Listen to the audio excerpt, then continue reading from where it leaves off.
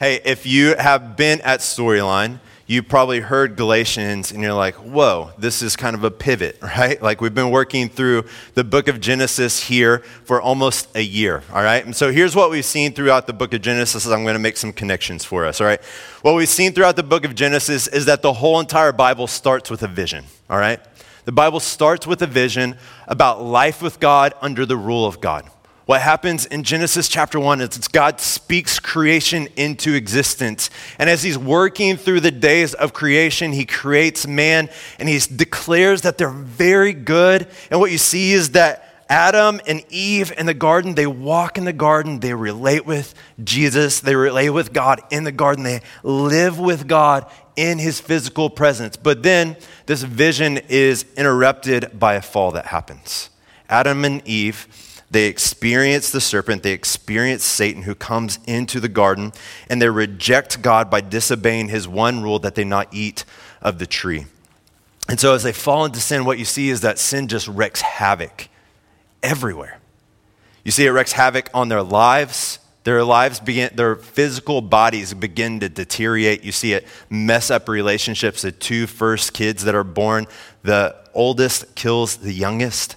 Like you see just madness that's happening in Genesis. And then as all this is happening, there's still at the very fall, God meets Adam and Eve and he gives them this promise. And it's this beautiful promise. And it's this promise that over and over as you're watching the characters unfold the story throughout the book of Genesis, you're just waiting to see if God fulfills this promise in each of these characters. And the promise is that he's going to redeem us, that he's going to deal with our sin problem, that he's going to send somebody into the world that's going to redeem us, that he's going to crush our greatest enemy, that is Satan, and then he's going to bring us back into relationship with himself, and we get to live in his presence. So as you're watching through all of the book of Genesis, you're just waiting. Is this the character? Is this the character? Now, here's how God ultimately, as we are here today, here's how we know that God fulfills his promise. It's the gospel. The gospel is God's fulfillment of the promise that he would send someone into the world to deal with our greatest need, which is our sin problem. And then he would also fulfill his vision by which we get to live in the presence of God. This is what the gospel is, all right? It's the most beautiful message that anyone in the entire world could ever hear, that you can have a relationship with the living God. That's what the Bible tells us, all right? And that's what the gospel is all about. And we're looking at the book of Galatians because that's all what the book of Galatians is about, all right? So in the next 13 weeks, we're just going to do a deep dive into the book of Galatians where we look at this gospel and unpack it for our very own life. And here's why it's the perfect time for us to do this, all right? We've been working through the book of Genesis and we have just finished the story of Abraham, all right? So as we've worked through the story of Abraham, we have fresh in our minds characters like Sarah, which is Abraham's wife, right? And then you have Hagar, which is Sarah's servant. Then you have Isaac, the story that we're going to enter into when we dive back into Genesis. Look, all of these characters you find in the book of Galatians. And what Paul does is he uses these characters to help unpack and for us to understand deeper the truths of the gospel. And so what we wanted to do is we want to do two things, all right? One, we want to dive deep into the gospel. This is what has transformed our life. And so we want to be like these gospel ninjas, right? Like we want to be able to know the gospel in and out. But look, we also want to make connections in the Bible, all right?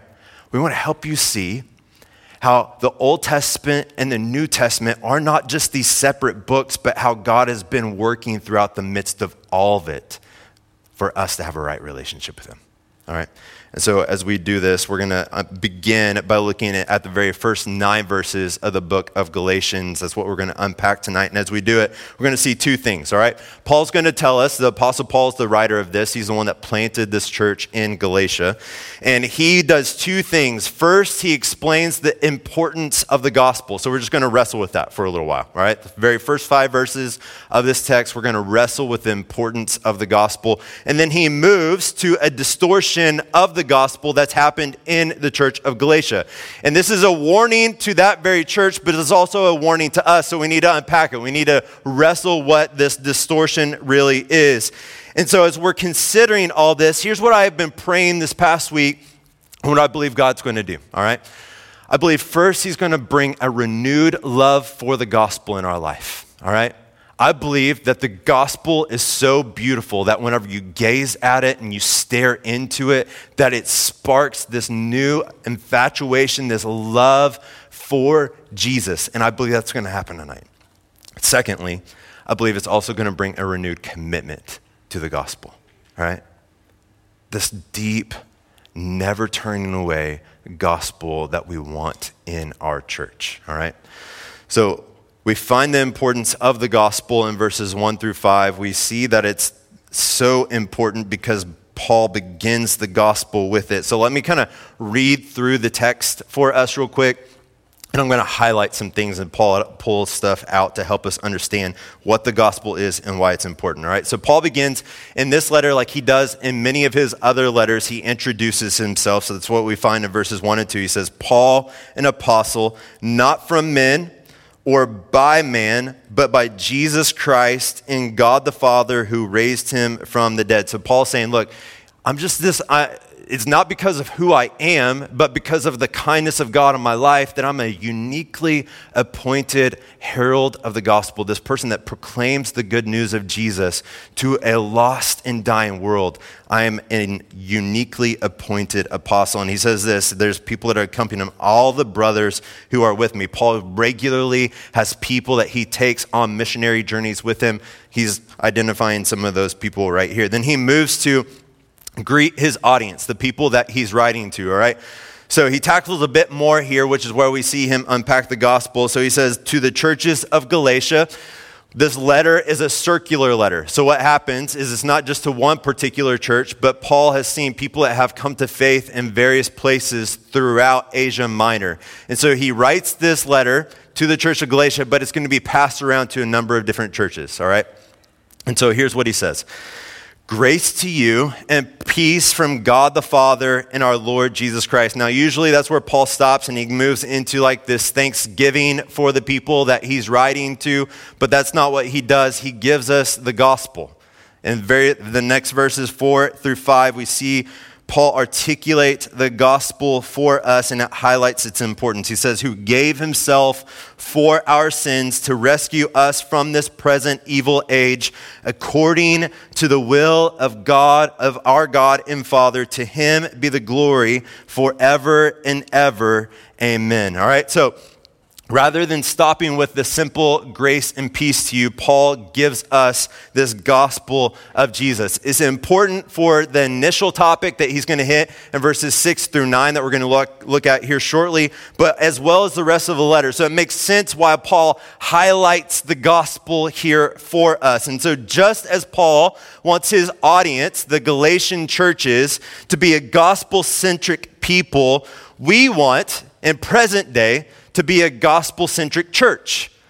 Just as Paul highlights the gospel at the beginning of this, we want the gospel to permeate everything about the life of our church. And I love the way that Paul articulates the gospel here because it's so memorable, all right?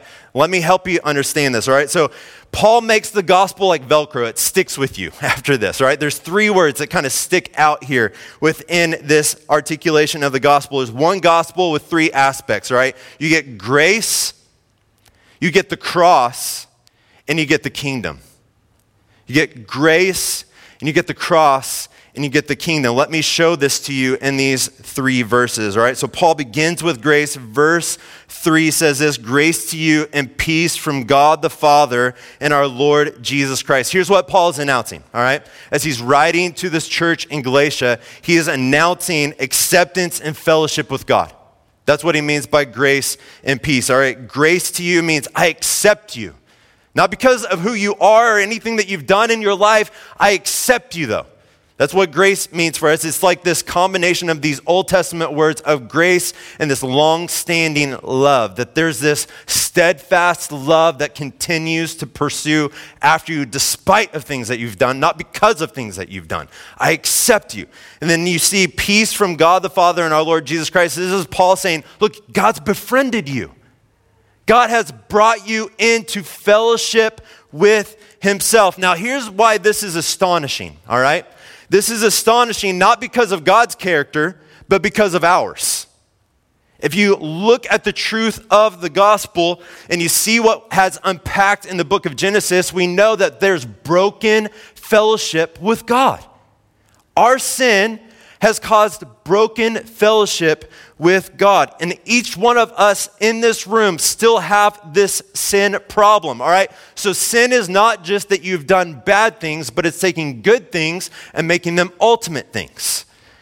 Every single one of us has done this. You may look at your life and be like, well, I haven't done anything that just feels like it's over the top bad. I look at my life, it's fairly clean. But look, every single one of us have placed something higher in importance than our relationship with God. Every single one of us were born and created to be in fellowship with God. And every single one of us has said, God, I want your stuff more than I want you. Here's how Tim Keller puts it. He says this: sin is seeking to establish a sense of self by making something else more central to your significance, your purpose, and happiness than your relationship with God. And look, the result of this is broken fellowship.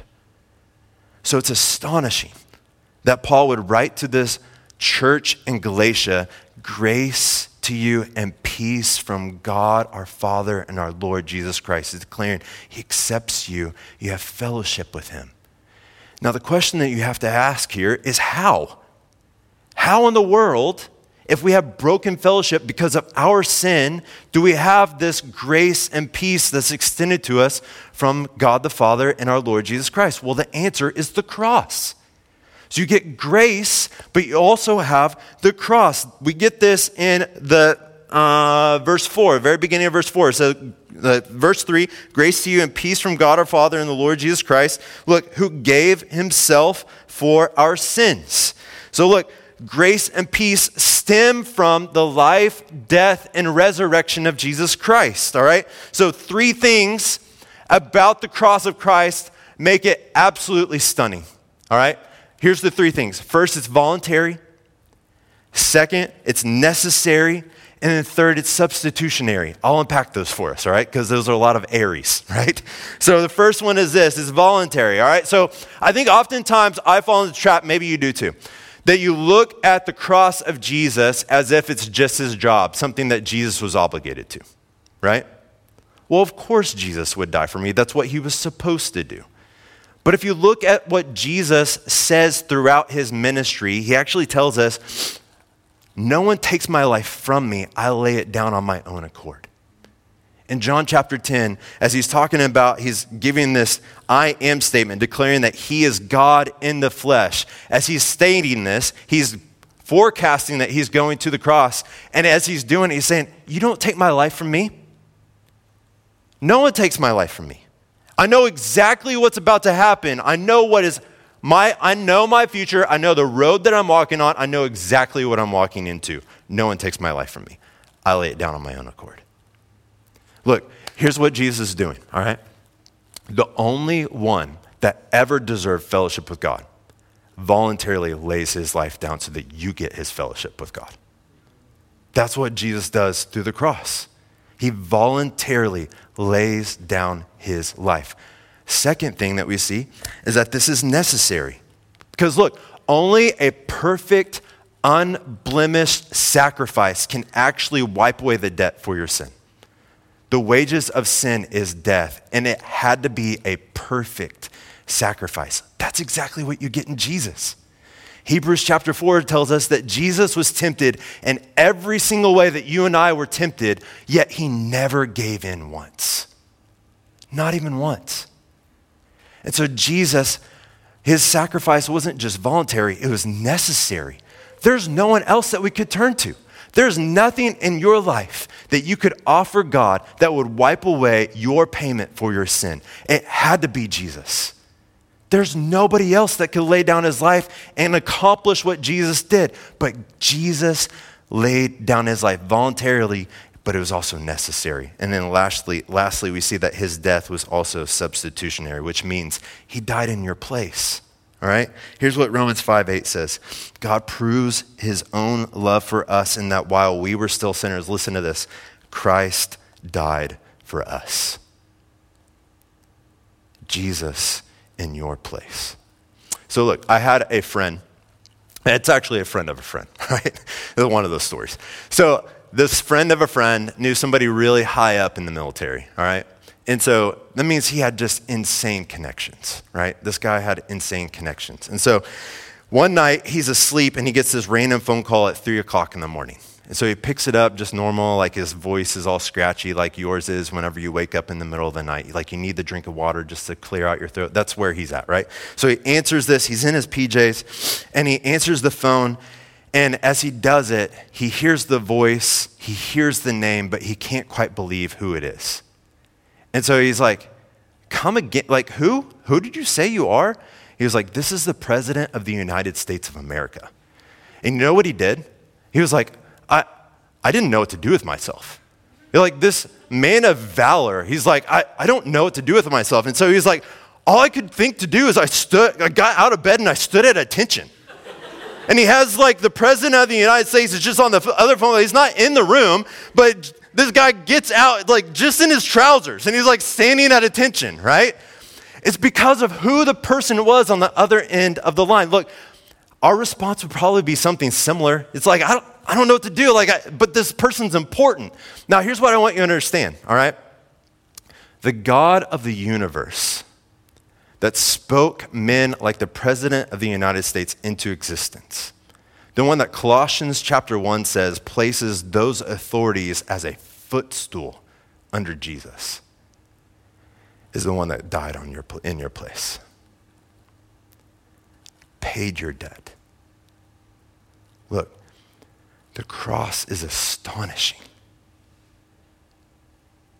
You look at it and you gaze at it and it's like, how could a God love me like this? That he would lay down his life for me. Now, look, the result isn't just like this clean slate in your life. It gets even better. Because what you get is a full life. You get the kingdom. You get life with God under the rule of God, which is what we see at the end of verse 4. It says this, who gave himself for our sins to rescue us from this present evil age. Look, this is kingdom language. This is kingdom language. Paul puts it like this in Colossians 1:13. He says, he has rescued us from the domain of darkness and listen, transferred us into the kingdom of the Son he loves.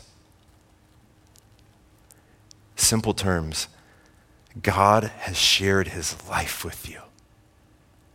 God has made it possible to live with him.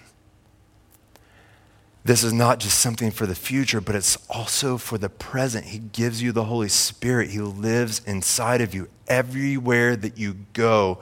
If you've called on the name of Jesus, God lives with you. Not just a clean slate, not that God has just dealt with my sin problem. I get God. I get life with him. He makes his home inside of me. One day, the idea that I get to experience just in part what I get now, I get to live with him in full. I get to live with God present physically. That's what your future is. That's the kingdom. And God gives it to you in Christ Jesus. And look, here's how Paul ends this, all right? He says, according to the will of our God and Father. Look, he says this has been God's plan. God is the one that devised and he brought all this up. He's the one that's been moving all the puzzle pieces to make all this happen. Look, this is what didn't happen. It wasn't that humanity woke up to their sin problem and then came to God and pleaded for his mercy. That's not what happened at all. What God did is out of his outrageous love for sinners said, I'm going to come and I'm going to do for you what you could never do for yourself. And I give it all to you because I'm the one that has accomplished it and you don't have to do anything. That's the good news of the gospel. Look, now, Paul is about to confront the Galatians about how they've turned away from this gospel, kingdom, cross, and grace in verses 6 through 9. So Paul, what he's done here, he's been like a skilled lawyer, right? A skilled lawyer, if he's going to come into a case, he's going to lay out all the facts for the case, right? But it gets even more in depth than that because Paul's not just this skilled lawyer, he's also this gifted artist, all right? Who's opened up our eyes to the beauty of the gospel. And I get this because of the way that he ends, at the very end, he ends with worship. To him be the glory forever and ever, amen. It's like Paul's moved by his own words. He's like, wow, that is so, like, I got to just stop this letter and I just got to praise Jesus. Like, that's what happens in the middle of this message. Look, if he's just a skilled lawyer that's laying down the facts of a case, you don't stop for worship like that, right?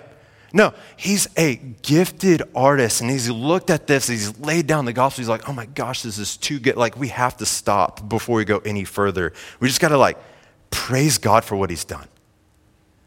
And so look, before Paul addresses the matters of the head in verses 6 and 9 through 9, he knows he must capture the hearts of his audience.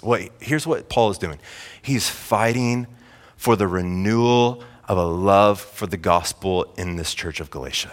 That's what Paul's doing here as he unpacks the truths of the gospel here. He knows before I can even get to the matters of the head, the distortions of the gospel, I must capture their hearts. And look, we must fight for the same. We must fight for the same. And here's how we do this, all right? Look, you go to the Bible and it helps you gaze at the beauty of the gospel. That's what the Bible does. If you go to the Bible and you read through the Bible, you get gospel nuggets, these small, compacted passages where the gospel's just laid out before you. Here's what the gospel's like. The gospel's like a diamond, all right? Diamond, beautiful, right? Love diamonds. I'm not a girl, but I love diamonds, right? As I shopped for diamonds for my wife whenever we were about to get married 16 years ago, I looked at diamonds like, man, these things are amazing, right? No wonder they're worth so much. Here's how you know how beautiful a diamond is. You look at it in three aspects, right? You look for clarity, you look for cut, and then you look for color, right? And as you look for these different aspects in a diamond, it makes the diamond shout at you, doesn't it? It's like, oh my gosh, this thing's so beautiful. Look, it's the same way with the gospel. There's one gospel with three aspects: kingdom, cross, and grace. And so what you do is you go to the Bible and you stare at the beauty of the gospel through these three different aspects. There's different passages all throughout the Bible that bring forth these different aspects of the gospel that you just go sit with and you gaze at it and you stare at it and you're like, oh my gosh, I can't believe that God did this for me. All right? So look, you go to the Bible and you look for the kingdom. And so you go and you look for stories like John the Baptist. As he's about to be killed, he sends his disciples to Jesus and he says, are you the one or should we keep searching? You know how Jesus responds to him? Look around you. The sick are healed. The poor are cared for. The dead are raised. The possessed are freed. This is kingdom, right? Jesus is reversing the curse. At the voice of Jesus, things happen. And the things of this world, the things that sin has inflicted its curse on, Jesus reverses just with the power of his voice. That's kingdom, right? Or you go to Revelation chapter 21, where you see the vision of the kingdom. That what happens here is heaven comes to earth. God makes his dwelling with man. And as this happens, there's no sun because his glory shines so bright. What the Bible tells us in Revelation chapter 21, there's no more death. there's no more disease, there's no more pain, there's no more tears, because God has eradicated all of that out of this world, and we get to live in the presence of the living God. That's kingdom. So you go and you gaze at the gospel by looking at these passages of the kingdom. It's like, oh my gosh, this is beautiful. Then you go and you go to the letters that the apostles wrote to the churches, right? And look for the cross. Because as you do it, you see people like the apostle Peter, who writes like, look, here's what the cross of Jesus Christ did. You've been healed by his wounds. That's what he says. He declares that to the church. Your sin sickness has been dealt with through the wounds of Jesus Christ. You go to Colossians chapter 2, and you have Paul who says, look, the certificate of the debt of sin has been paid. How? Because it was nailed to the cross of Jesus Christ. That's the gospel of the cross. My sin has been dealt with in Jesus Christ. And you're like, this is astonishing. It's stunning. Then you go to grace and you look at the stories of people who have received grace. And so look, we're moved by stories of the woman at the well, right? Jesus gazes in and he knows everything about her life. And he says, I'll give you living water. And she's pierced to the core. What does she do? She runs and responds, this guy's told me everything. And he said that I can have life eternal with God. And she goes and witnesses to all the people that are in the town that know everything about her life too. Then you look at the woman that was brought to Jesus' feet, the woman that was caught in adultery. What does Jesus look at her and say? He says, go and sin no more. You are forgiven. Your sins are forgiven. It's grace. Oh my gosh, people that are like caught in wicked sin are brought to Jesus and he pronounces over them, I forgive you. Your sin is forgiven. Go and sin no more. Incredible grace.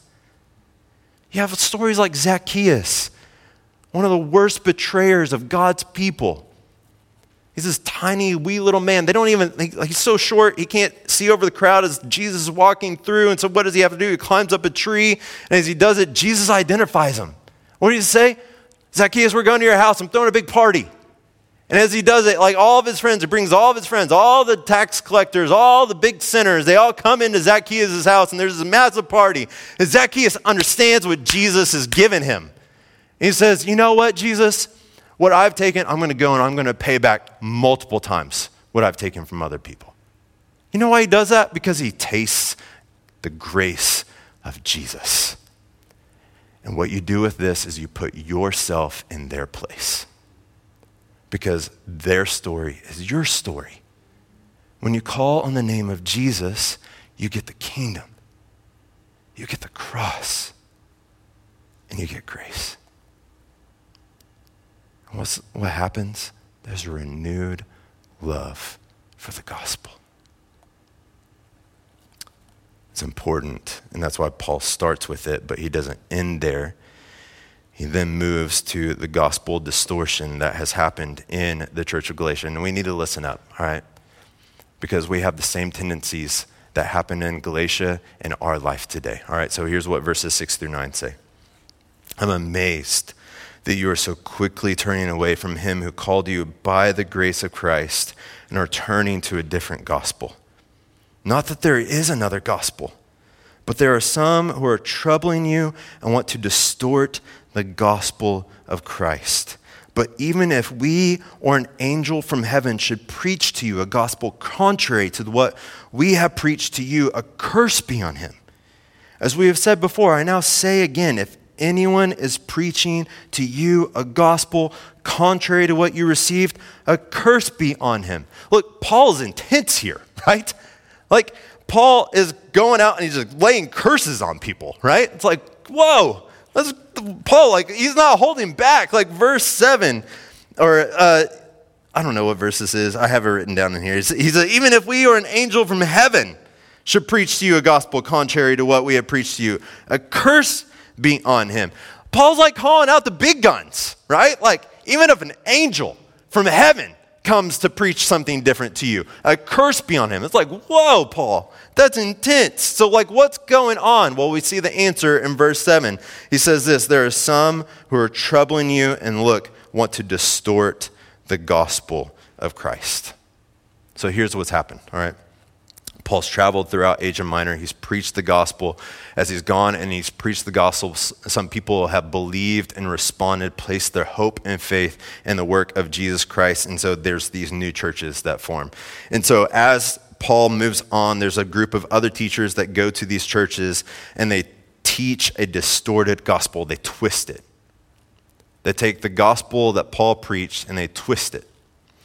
And the Galatians have believed this distorted gospel and they've followed these false teachers. And so Paul, getting wind of this, writes this letter and he confronts them in their distortion of the gospel. That's what is happening here. It's a betrayal of what Christ has done for them. They've turned away. They've abandoned it. The way that the language there for that turning away or the abandoning is like an army that leaves its commander to go for the enemy. That's what Paul is articulating here that has happened in their distortion of the gospel. So how do the teachers that have followed Paul distort the gospel? Well, they've turned the gospel into what C.S. Lewis, any C.S. Lewis fans in here? Yes? Thank you. I see you in the back. Here's how C.S. Lewis defines it. He says this is Christianity and. Christianity and. We get this in the Screw Tape letters if you've read it. Christianity and says that you need Jesus and then fill in the blank. Jesus and fill in the blank. And so the distorted gospel subconsciously, here's what it says. You must finish Christ's unfinished work. That's what a distorted gospel says. You must finish the unfinished work of Jesus Christ. That's Christianity and. And so in Galatia, here's what the teachers were saying. To be one of God's people, yes, you need Jesus. But you need Jesus and the practices of his people, that you practice circumcision. We won't get into that. You're welcome. You also must submit yourself to the Old Testament law. Over 600 different laws. You need Jesus, but then you need Moses, and you need the obedience to get you over the hump. Here's what it's saying. Jesus is the steroid for your sin problem, and the way that you get the ultimate healing is that you follow the discharge notes that you got when you leave the hospital. That's what Paul is saying here. And this distorts the gospel because it alters it from a divine gift. That's what grace is. It's a gift that you don't deserve. And it turns it into human achievement. So it's not Jesus and, but look, it's Jesus period. That's the gospel. It's Jesus, full stop. Nothing more. But these people have fallen into the belief that it's Jesus and. Look, we need this warning too, all right? Paul writes and confronts the church of Galatia about how they've distorted the gospel because they've fallen into the belief that it's Jesus and circumcision and following the Old Testament laws. That's what has happened within the life of this church. And look, we fall for the same things. It looks different though, right? Like we are a people that are prone to wonder. Like if you look at your own soul, you see how you constantly, over and over again, through your struggle with sin, continue to turn away from Jesus. Even if you've followed Jesus for many years. I followed Jesus for close to 30 years, y'all. I still see this in myself. I see how I'm prone to wonder. I'm prone to take the gospel that God has worked out throughout human history and say it's Jesus and then I fill in blanks. And you do this too, all right? Now the list is endless, all right? We can't go through every single one of them, but I do want to touch on a few that I think are just really prominent in our day and age right now, all right? Can we do that for a second? Just a little bit? All right. So here's some prominent ones, all right? So Jesus and is just like whatever you cling to, all right? And so here's how we do Jesus and when we concentrate on self-improvement, all right? So here's what the voice of this sounds like. It says, when you base your proximity to God on a personality score above the gospel, then that's Jesus and, right? We love personality tests right now, don't we? We love them. Enneagram, yes. Like, love it, right? Like there's color ones that are out there. Like you have disc with like the lowercase I and like a big KC. You like Myers-Briggs. Like you have all these, they're endless. And so many people are just trying to make money off of you, right? And so here's like, you take these things and you're like, I want to be a better person. I want to be the better me. And so I'm going to get this personality score. I'm going to memorize everything about it. I'm going to try to change myself. Look, the way that you go from being Jesus period to Jesus and is whenever you take these tools and they supersede the gospel for you. It's like, if I know my personality score better, then like I'm going to be a better me. Well, no. You know how how life change happens in you? You continue to come back to the gospel. That's how you change. You never move beyond it. You just keep coming back to it. It's like the thing that changes you. Yeah, we can use tools and they're fine, but the thing that changes you is the gospel. And so whenever we try to replace something and make ourselves better, that's Jesus and, all right? We also do this when we concentrate on like spiritual practices, all right? So look, if you base your depth of your relationship with God on how frequent you read your Bible, you may be falling into Jesus and. Here's the good news of the gospel. It is nothing that you've done, even your religious practices. There's not one of you, if you haven't read your Bible once this year, but you've declared your name, we got some issues that we do need to work through there, because if you love God, then you love His scriptures. Like, you got to get into them, right? But look, your basis and your standing in your relationship with God is not founded in how often you've read your Bible. It's what Jesus has done for you. It's not like how frequently I pray. It's what Jesus has done for you. It's His definitive statement on your life that He's trusted in, you have trusted in Him. He's placed His Spirit inside of you. That's it. It's not your spiritual practices. It's Jesus, period. Another way we do this is we concentrate on like things like social activism, all right? And so here's what that voice sounds like. If your acceptance is determined on the impact you've made in your community, that's how you base, if you are close with God, then you may be doing Jesus and. Look, absolutely, we are created to live and advance the kingdom of God in this world. Like, that is part of the call that we get to do. But look, it does not summarize your definitive statement, your stance, your position with God. That's what Jesus has done for you. You get to live from it. So you get to do kingdom works. You get to do things. You get to live with God, and you get to see His kingdom advance here. And He's created you for good works. But that's not what saves you. It's the kingdom that you get. It's not what you have done for God. It's what God has done for you. Now look, you may be thinking like, well, how do I know, right? Like, how do I know if I'm doing this stuff? A common identifier is comparison in your life. Look, the only way we can measure these things in our life is by looking over our shoulder. That's the only way that we can measure these things, right? So look, you know your personality profile better than the gospel, or you're looking at your personality profile and you're like comparing yourself in terms of like your advancement and how much better, how much change has happened in your life. You're looking over your shoulder. The way that you're measuring that is by you're looking at other people that are around in your life. It's comparison. Same way with reading your Bible. It's like if you have more checks that are marked off on your reading plan and you're at D group and you're like, oh, I'm beating him, like that's comparison, right? Or if you look at your schedule and you're like, I've sacrificed more of my days off than anybody else in the life of our church to serve His kingdom, that's comparison. You may be doing Jesus and if you're doing any of these. The common identifier is that you compare yourself. So look, here's why Paul confronts the Galatians in this, and I think it's something that we need to wrestle with as well. He does this because he wants to renew their commitment to the gospel, and that should be our takeaway as well, all right? Here's a practical way to ensure that you stay true to the gospel in your life, is that you be a part of a church that regularly proclaims it. You be a part of church that regularly proclaims it, right? There's an old pastor who once people came to him, they believed that he wasn't teaching against the errors of his day.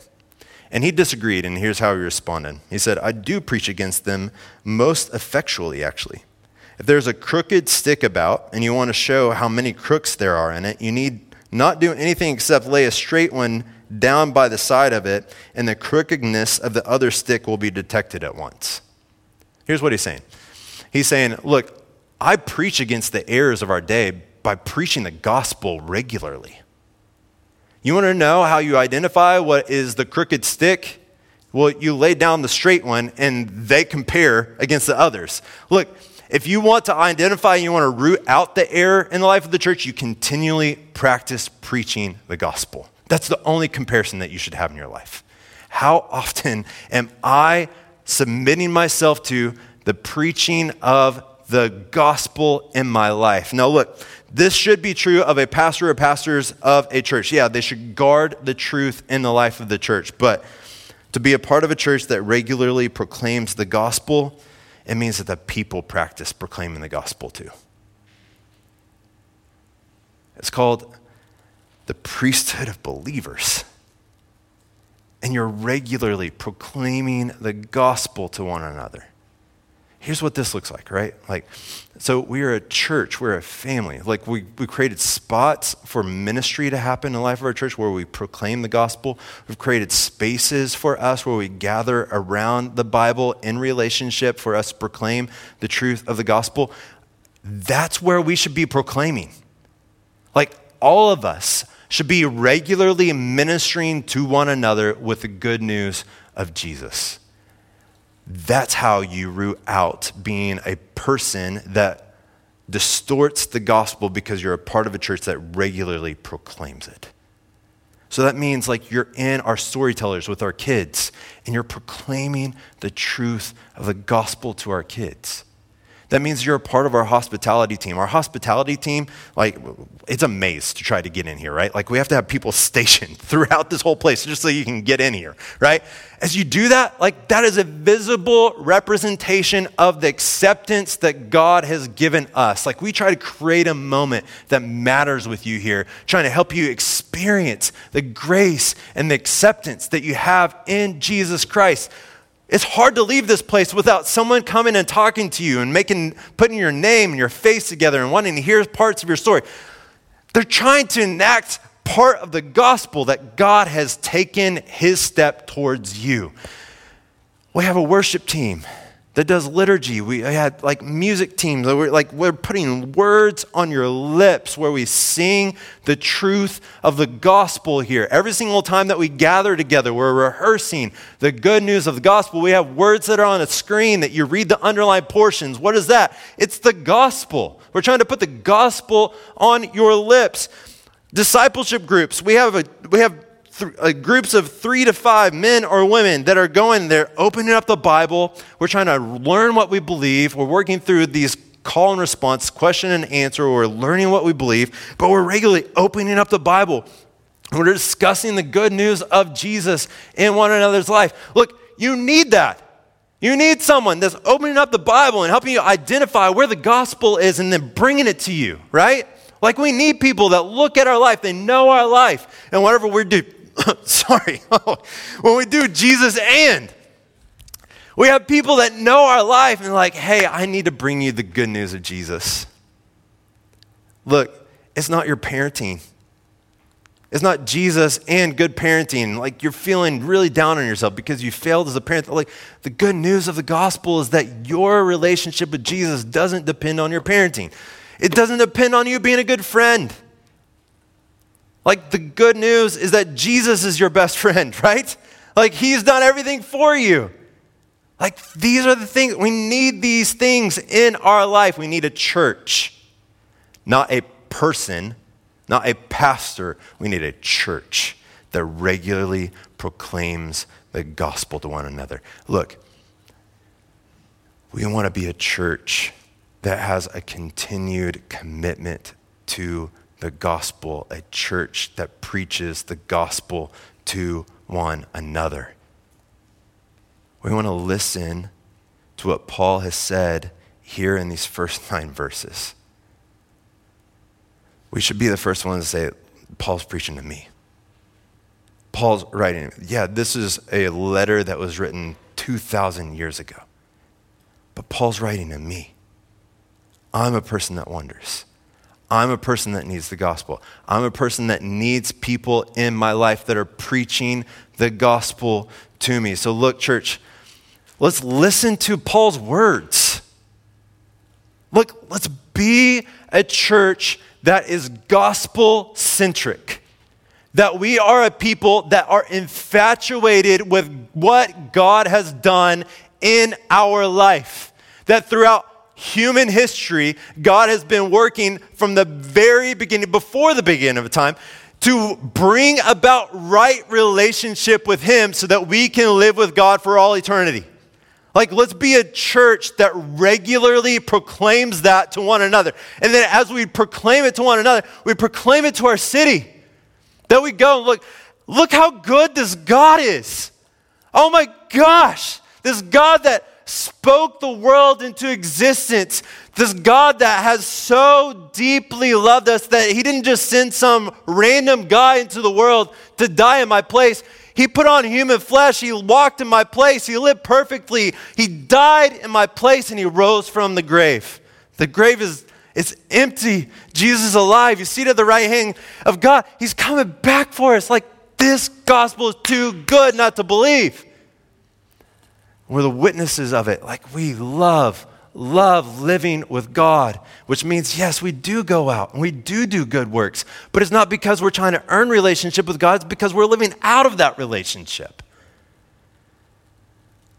That's a gospel-centric church. Let's heed the words of Paul and let's be that church.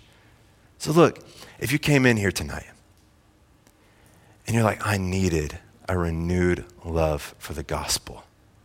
Look, what does it look like for you this week to go find one of those gospel nuggets and to just sit with it? That I need the grace of God in my life. I'm just going to go sit with the woman at the well. And I'm going to be the woman that Jesus approached and extended grace. Maybe this past week you did something horrendous, some sin that you never thought you would have ever done in your life. You're like, I'm the woman that was caught in adultery. But Jesus, He comes and He approaches me. And because I've called on His name, He's forgiven me. And He's told me to go and sin no more. I'm the person that needed to be reminded that the mountain that seemed like my sin, that could never be overtaken, was nailed to the cross of Jesus Christ. I'm the person that needed to hear that Jesus had the power over this broken world, and He was reversing its order. He came and He declared, repent and believe, because the kingdom of God is here. Believe the good news. What does it look like for you to go sit with one of these and be renewed in your love for the gospel? What does it look like for us to be a church that's renewed in its commitment to proclaiming the gospel? Look, if you're not in a place right now where you are regularly proclaiming the gospel in someone's life, look, you're missing out. You're missing out. This is part of the life that God has given you. It's a privilege. How beautiful are the feet of those who go and declare the good news of Jesus to those that don't know God. For those that are in your life that are doing Jesus, and it's a privilege to go and take the good news of the gospel to them. May we be a church that's renewed in our commitment to the gospel. I want to be a gospel-centric church, don't you? Let's live into it. Let's pray.